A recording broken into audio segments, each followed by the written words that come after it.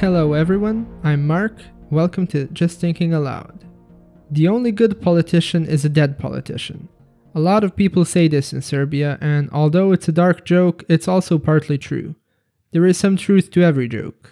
The point I'm trying to make is that you can't trust politicians, and it's career politicians you should especially watch out for.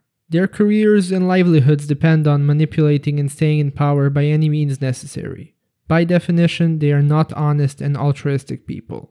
What I look for in someone I will vote for is a successful, accomplished person who has their life in order, and for them politics is a necessary evil they must step into in order to right the wrongs they see affecting their people. Unfortunately, the Serbian people suffer from amnesia, and they have been perpetually manipulated by the same handful of people for more than 20 years. I'm so proud of my country. Thank you for listening.